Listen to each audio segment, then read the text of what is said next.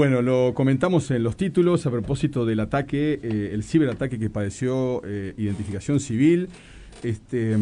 Uno se pregunta, ¿qué es lo que motiva a un hacker a un ataque de estas características? Y vamos a conversar a continuación con Alberto Gil, primer hacker procesado por la justicia por ingresar a los archivos de una mutualista. Alberto, buenos días, bienvenido a Informativo Sarandí.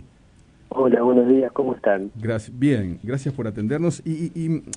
Alberto, ¿qué es lo que motiva a un hacker a atacar un portal del Estado uruguayo, por ejemplo?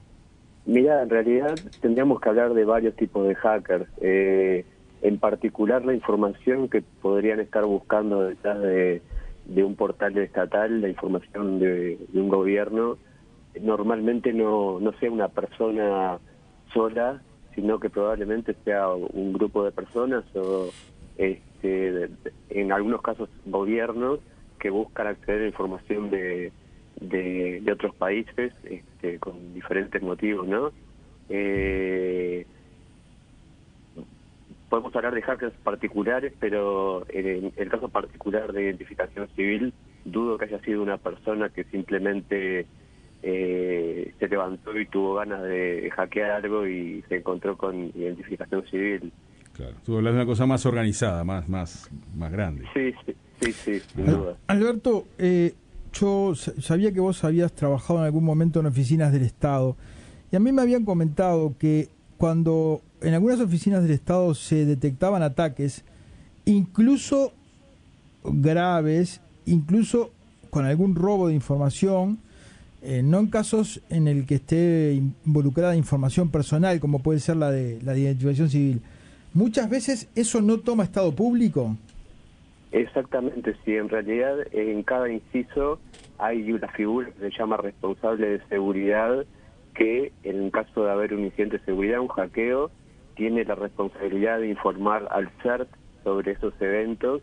El CERT lleva un registro centralizado de todo eso y da una mano, apoya en caso de hackeos a los incisos.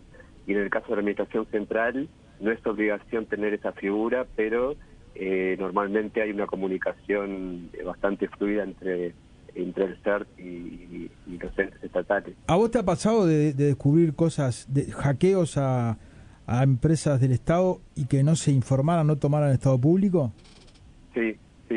Como parte de mi trabajo he visto, he estado en medio de situaciones de incidentes de seguridad, los cuales no tuvieron por qué ser revelados a la prensa por diferentes motivos, ¿no? ¿Y cuál es el grado de seguridad que tiene el Estado uruguayo hoy?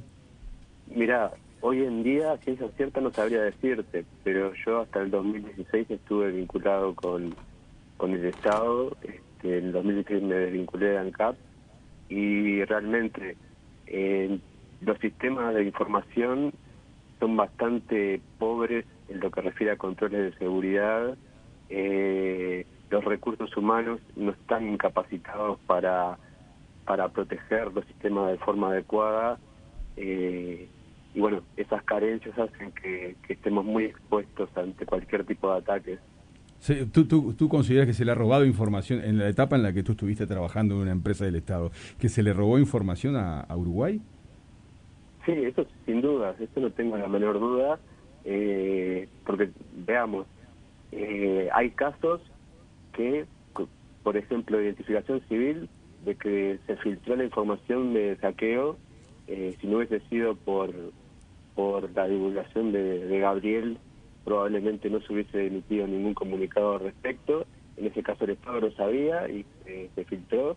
En otros casos el Estado no sabe que los hackearon, no detectan los hackeos, y constantemente se está...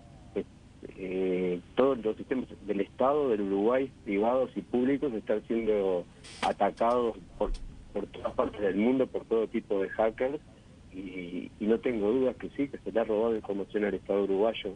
Una pregunta técnica.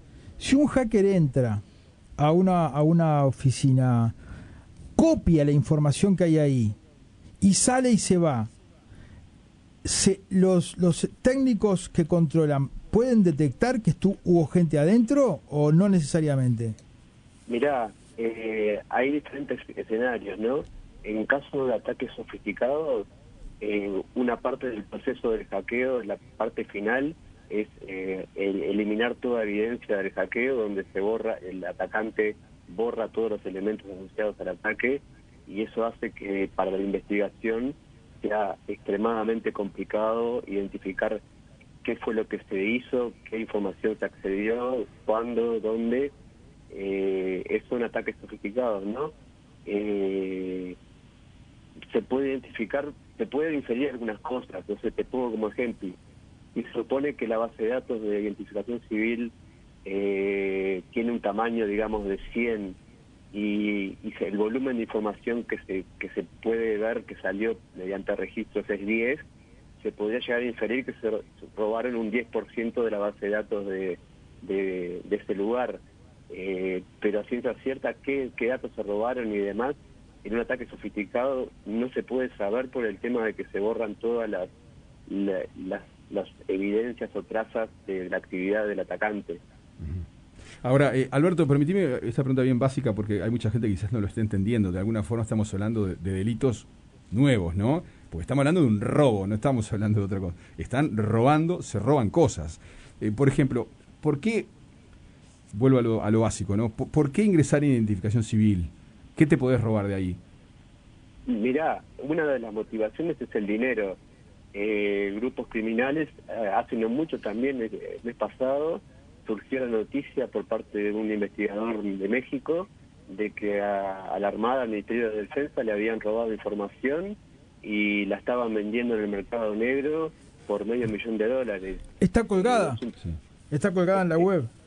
Está colgada en la dark web, y está a la venta al mejor postor. Si tenés la plata y te interesa la información, te la podés comprar. Es un tema económico simplemente. Una cosa que me llamó la atención es que el gobierno dijo que no era importante la información, pero por lo que se puede ver ahí en lo que puso el hacker, dice información confidencial. Exactamente, no, yo escuché unas declaraciones por parte de la gente del Ministerio de Defensa donde se le quitaba relevancia al evento, pero las declaraciones no son un poco contradictorias.